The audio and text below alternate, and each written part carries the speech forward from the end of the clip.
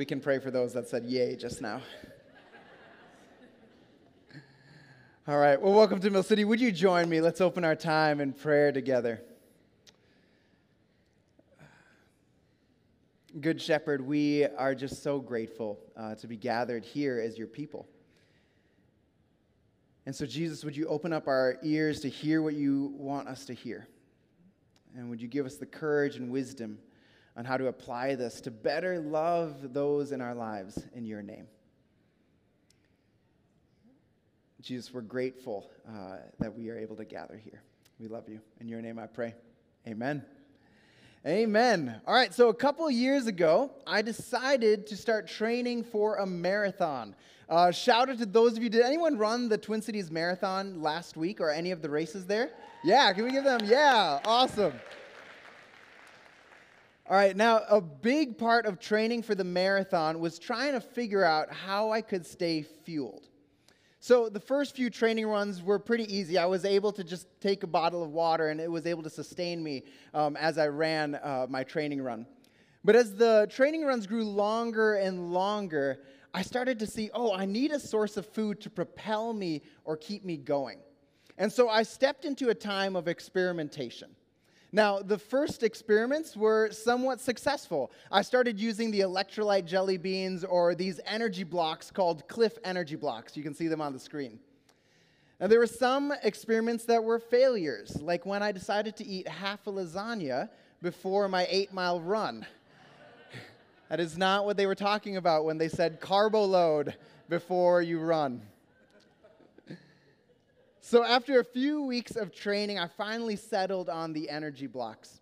And what I'd do is I would eat one in the beginning of my run, and then I'd eat one after every 4 miles, and then I would reward myself with 2 energy blocks at the end of my race, just to say, wait, you did it. These little energy blocks help propel me and keep me moving forward. Now, in the Bible, following Jesus is often compared to running a race. And like I had to figure out a practice to keep me moving through my marathon, there are many practices that help us keep joining God at work in our lives.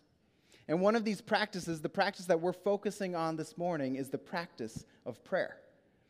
Now, prayer is the way that we praise God for who God is. Through prayer, we can petition God and ask, God, I need you to provide. Through prayer, we also posture ourselves to listen to what God is doing. Ask God, what are you doing, and how can I step towards that? We see that throughout the story of God in Scripture, that when people are faced with big decisions or heading into new seasons, they turn to prayer. Yet, as I was thinking about prayer, I realized that outside of maybe a Sunday morning, prayer seems to be the practice that I either forget about or is the last resort for me. I'll be halfway through thinking through a big decision, and I have my plans all laid out, and I'll realize, whoa, God, I actually forgot to pray about this. I actually even just forgot to talk to you about what I was doing. Now, there are many reasons why we might not pray. Sometimes it's because we didn't think about it. We're busy people. We just didn't think that we needed to pray.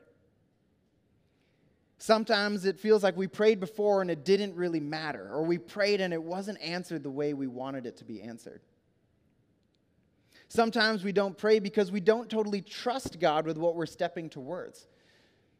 And sometimes prayer feels like a chore. I don't want to keep praying. Maybe you resonate with some of those reasons, or maybe you have something else that keeps you from praying. And all of these reasons make sense. Yet what we see through the story of God is that prayer is integral.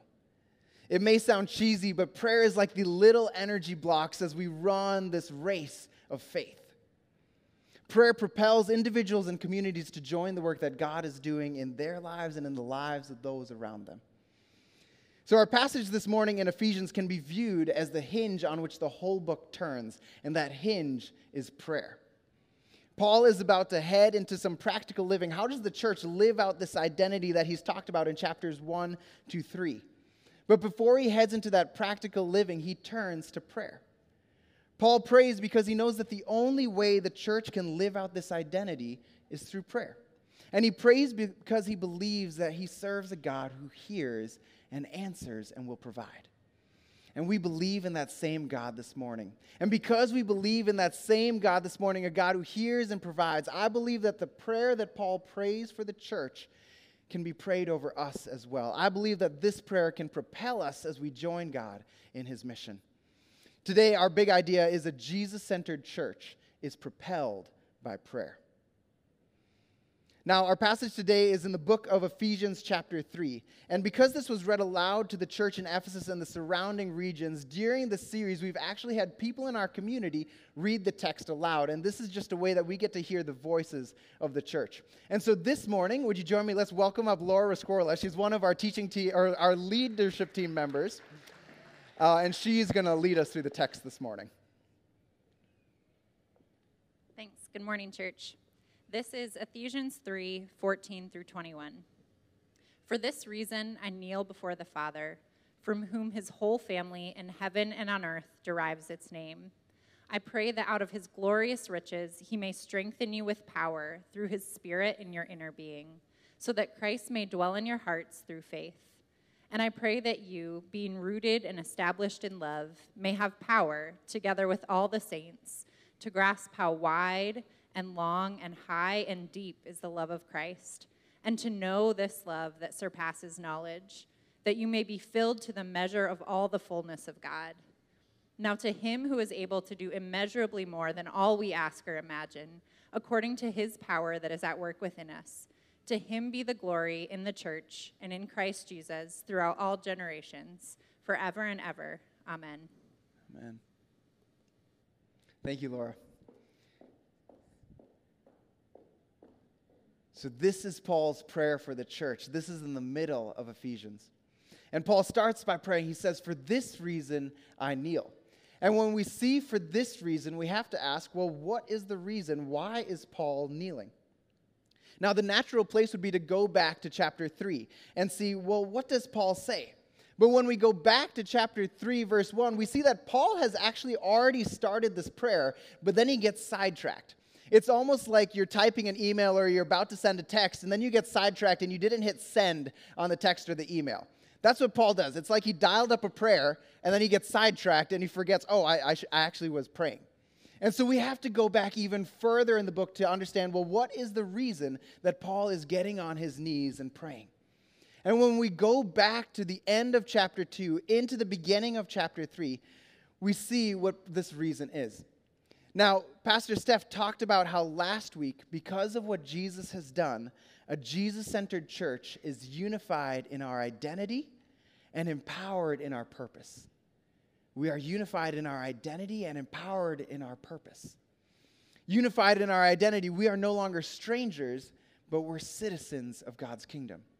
And we're empowered in our purpose to display God's restorative love to those around us. And this is no small thing. This has been God's plan from the beginning, and now the church is living in this reality. Now, Paul is about to head into a bunch of ways the church can practically live this out. But it's almost like Paul gets so overwhelmed by this mission, so overwhelmed by this reason, that he gets down on his knees and he prays. Now, one of the things I love is he says, for this reason I kneel. And he doesn't just kneel in a prison cell. He doesn't just kneel on the cold, hard floor, but he says, for this reason I kneel before the Father. Earlier in Ephesians, Paul talks about how we have been adopted into God's family. How because of what Jesus has done, we are now sons and daughters of the King. Because of what Jesus has done, we have been given his Spirit, and that Spirit enables us to speak freely and without fear to God. And that is what we get to do through prayer. We get to speak freely to God. And Paul models this for the church in Ephesus.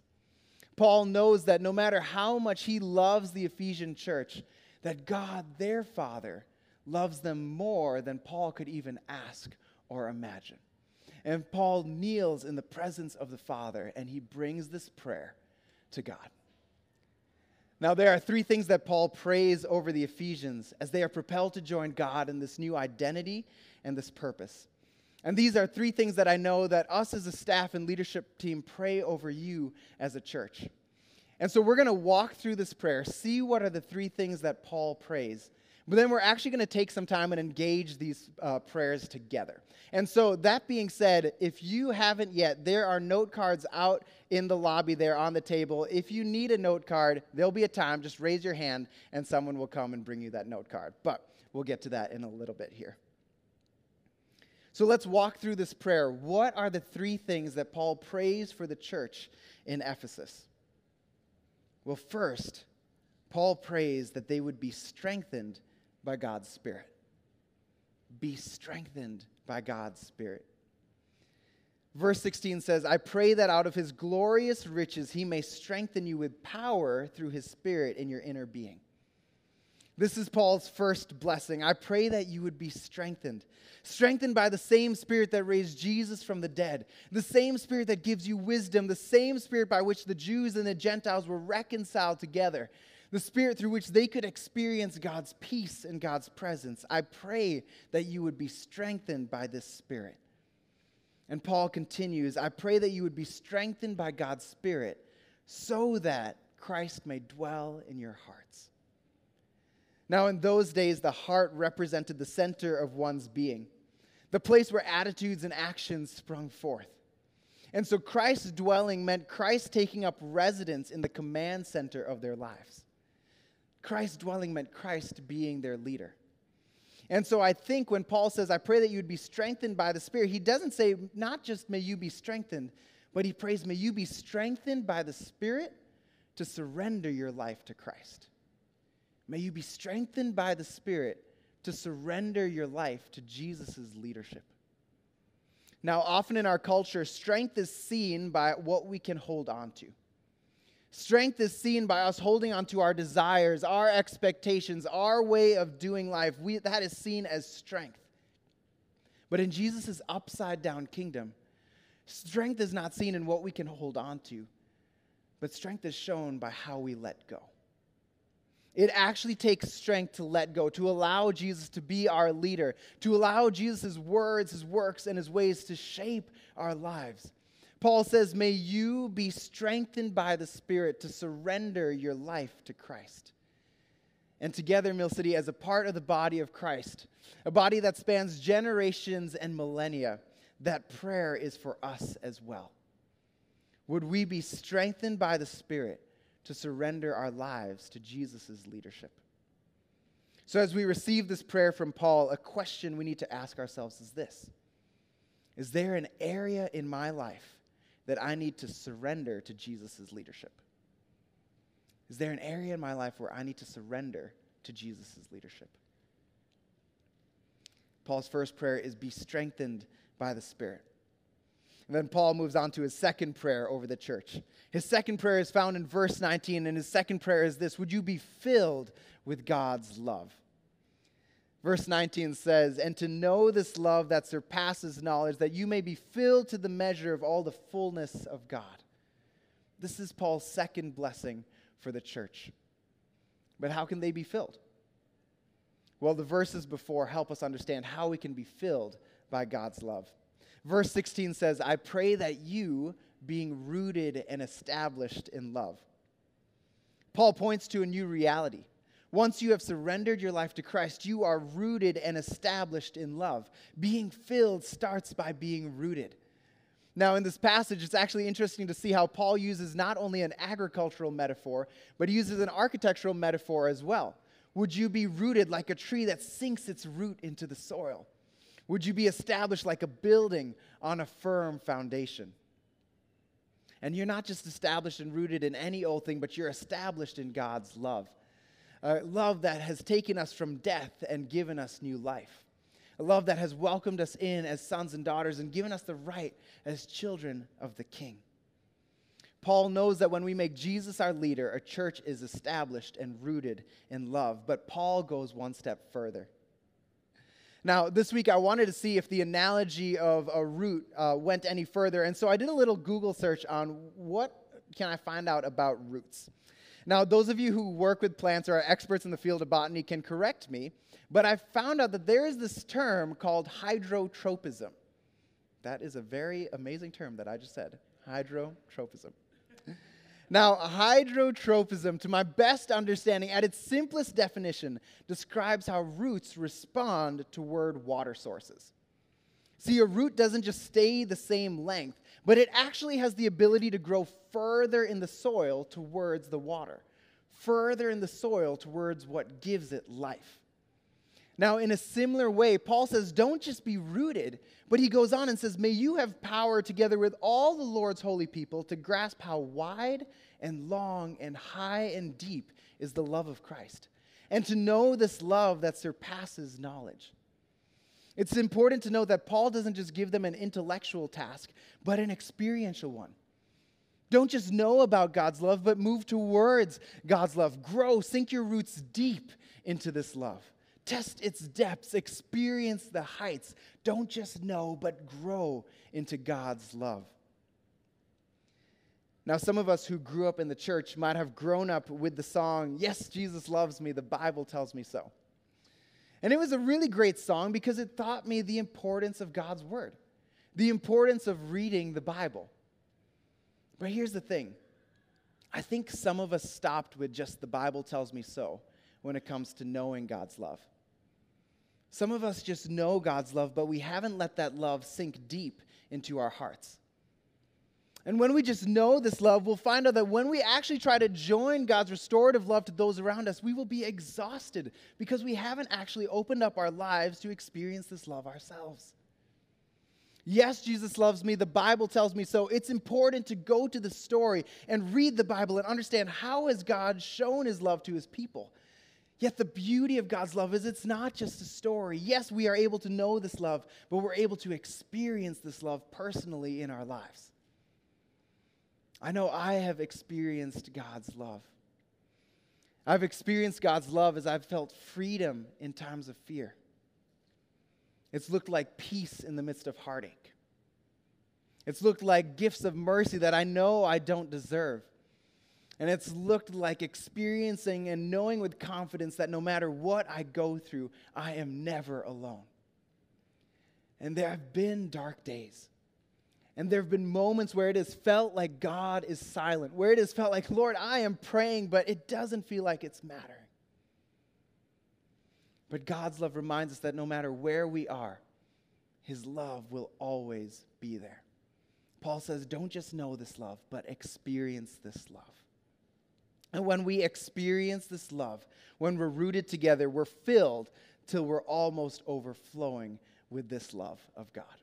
And when you fill something to overflowing, that is bound to pour out. In the same way, when we experience God's love, we're filled to the overflowing with God's restorative love, and that love is going to pour out.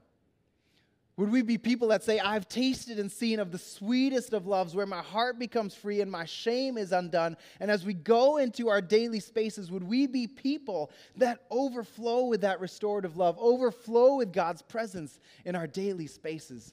Paul prays, not just be strengthened, but be filled with God's love. So this morning we have to ask, what is one way that I can move towards God's love this week? What is one way that I can move towards God's love this week? And if you're unsure, ask God, God, what is one way that I can move towards your love? It might be something big, and it also might just be a simple practice of gratitude. Saying, Lord, I can thank you for the little ways that I've seen your love in my day. Even this breath that I've been given is a sign of your love. So those are Paul's prayers. Be strengthened, be filled. And then Paul ends with this beautiful benediction. He says, now to him who is able to do immeasurably more than all we can ask or imagine, according to his power that is at work within us. Now, I love spending time with kids. I love it because when you spend time with children, it's almost like imagination is the default. They can take their toys and be transported into Jurassic World, or they can use their Legos to build the frozen castle in these vast kingdoms. Even something like a stick can be used as a wand or a spaceship. Yet as I was thinking, well, as we grow older, it seems like this desire to imagine kind of fades away. Imagination almost becomes inconvenient. And maybe that's because we've imagined and we've been disappointed. Maybe that's because life is so busy and we're so overwhelmed that even choosing to imagine is just exhausting. And when I think of Paul, I picture him kneeling on his jail floor. He had experienced incredible heartbreak. He had seen communities that he'd loved, they were working through division. He had seen sin seep into communities that he had invested so much time in. He was probably exhausted and tired. Yet in this moment, in a moment where it would have been so easy for Paul to say, I'm not going to imagine, he is confident of who God is, and confident that the God who hears is the God who is faithful. And so he not only prays, church, would you be strengthened by God's Spirit? Not only prays, church, would you be filled with God's love? But I believe this is his third prayer. He says, church, would you be expectant? Be expectant to him who can do immeasurably more than all we can ask or imagine according to his work that is within us. I love how the Message translates it. It says, God can do anything, you know, far more than you could ever imagine or guess or request in your wildest dreams.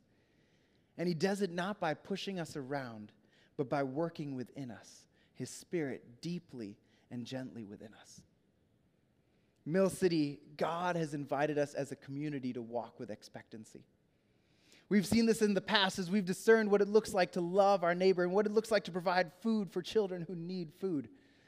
We've seen this in the present as God's inviting us to walk with expectancy and saying, Lord, what does it look like to offer our backyards to you, to do immeasurably more? What does it look like to say, it's not in my backyard, but in my backyard? And right now, just like Steph said, we are discerning what immeasurably more could look like in the future. We have been honored to be invited into this conversation by Elam to say, would you invite us as a community? Would you adopt us into your community? At Mill City, we've prayed in the beginning of this process. And no matter the outcome, we will pray and we will praise God at the end of this process. Yet in the middle, it's like prayer is the little energy blocks in this time of discernment. As we ask as a community, we posture ourselves and listen to God. God, what is the immeasurably more that you can do in Northeast Minneapolis through both our churches?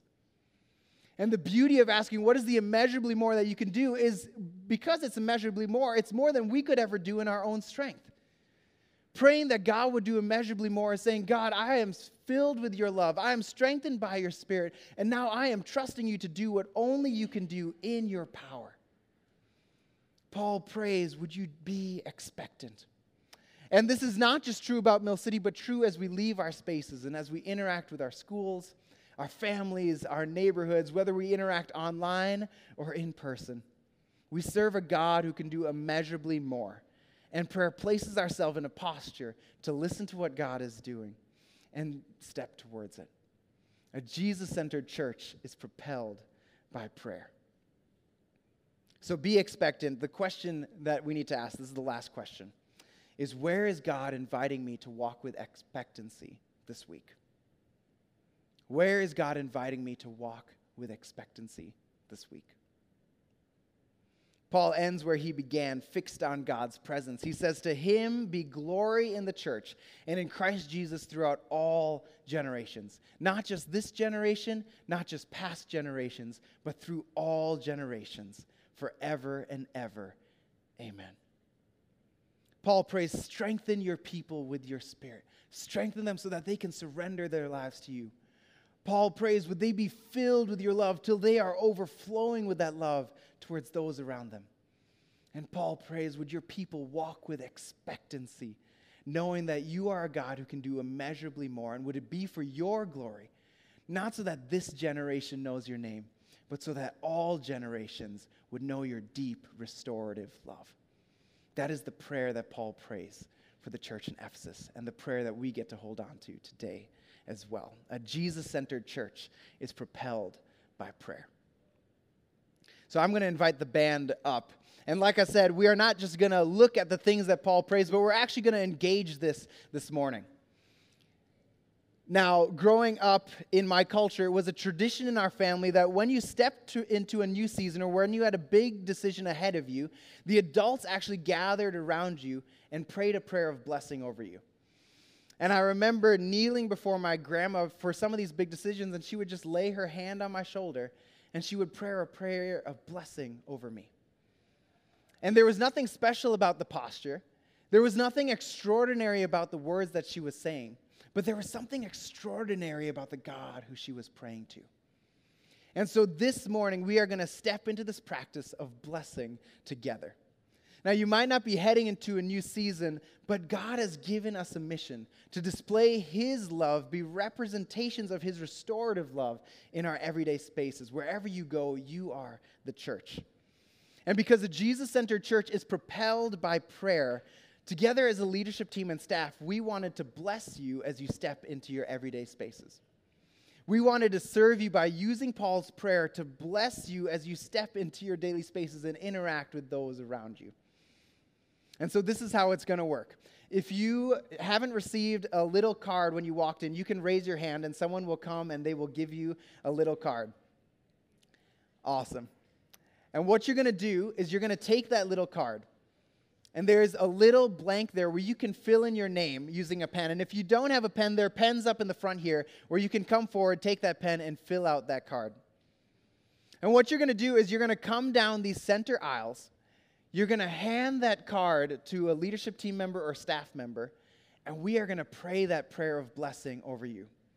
We're going to pray in the name of Jesus, I bless you, and then your name. And we're going to pray, may you be strengthened with the Spirit, be filled with God's love, and would you walk with expectancy, joining God in your everyday spaces. So you're going to come down the center aisles, be prayed over, and then we're going to engage in communion, which is another practice that propels us to join God's mission. Through communion, we remember that the night that Jesus was betrayed, He took the bread and said, this is my body given for you. And He took the cup and said, this is my blood shed for you. And when we practice communion, we remember that we serve a God who did immeasurably more. We remember that not only did Jesus die, but He rose again. And in His resurrection, there is new life for us. In His resurrection, we can be filled with God's love. In His resurrection, we have been given the Spirit that empowers us to join Him at work in our everyday spaces. When we take communion, we remember that we serve a God who can do immeasurably more. And so I see that some of you got those cards. You're going to fill out those cards. You're going to walk down these center aisles, be prayed over, and then go take communion. Celebrate what God has done. And then together, let's end our time in worship as a community. Would you join me? Come forward when you're ready, and let's pray. Father, Son, and Spirit, we thank you for who you are. We thank you that you are a God who can do immeasurably more. And so, Jesus, as we step forward to receive this blessing, Jesus, would you open up our hearts to experience more of you? Would you give us courage to step towards what you are doing? And Jesus, would we be people that walk with expectancy, knowing that we serve a God who can do immeasurably more? And so, Jesus, as we receive these blessings, as we take communion, we celebrate who you are. And would you empower us to love your community in your name? In Jesus' name I pray. Amen. Amen. You can come forward when you're ready.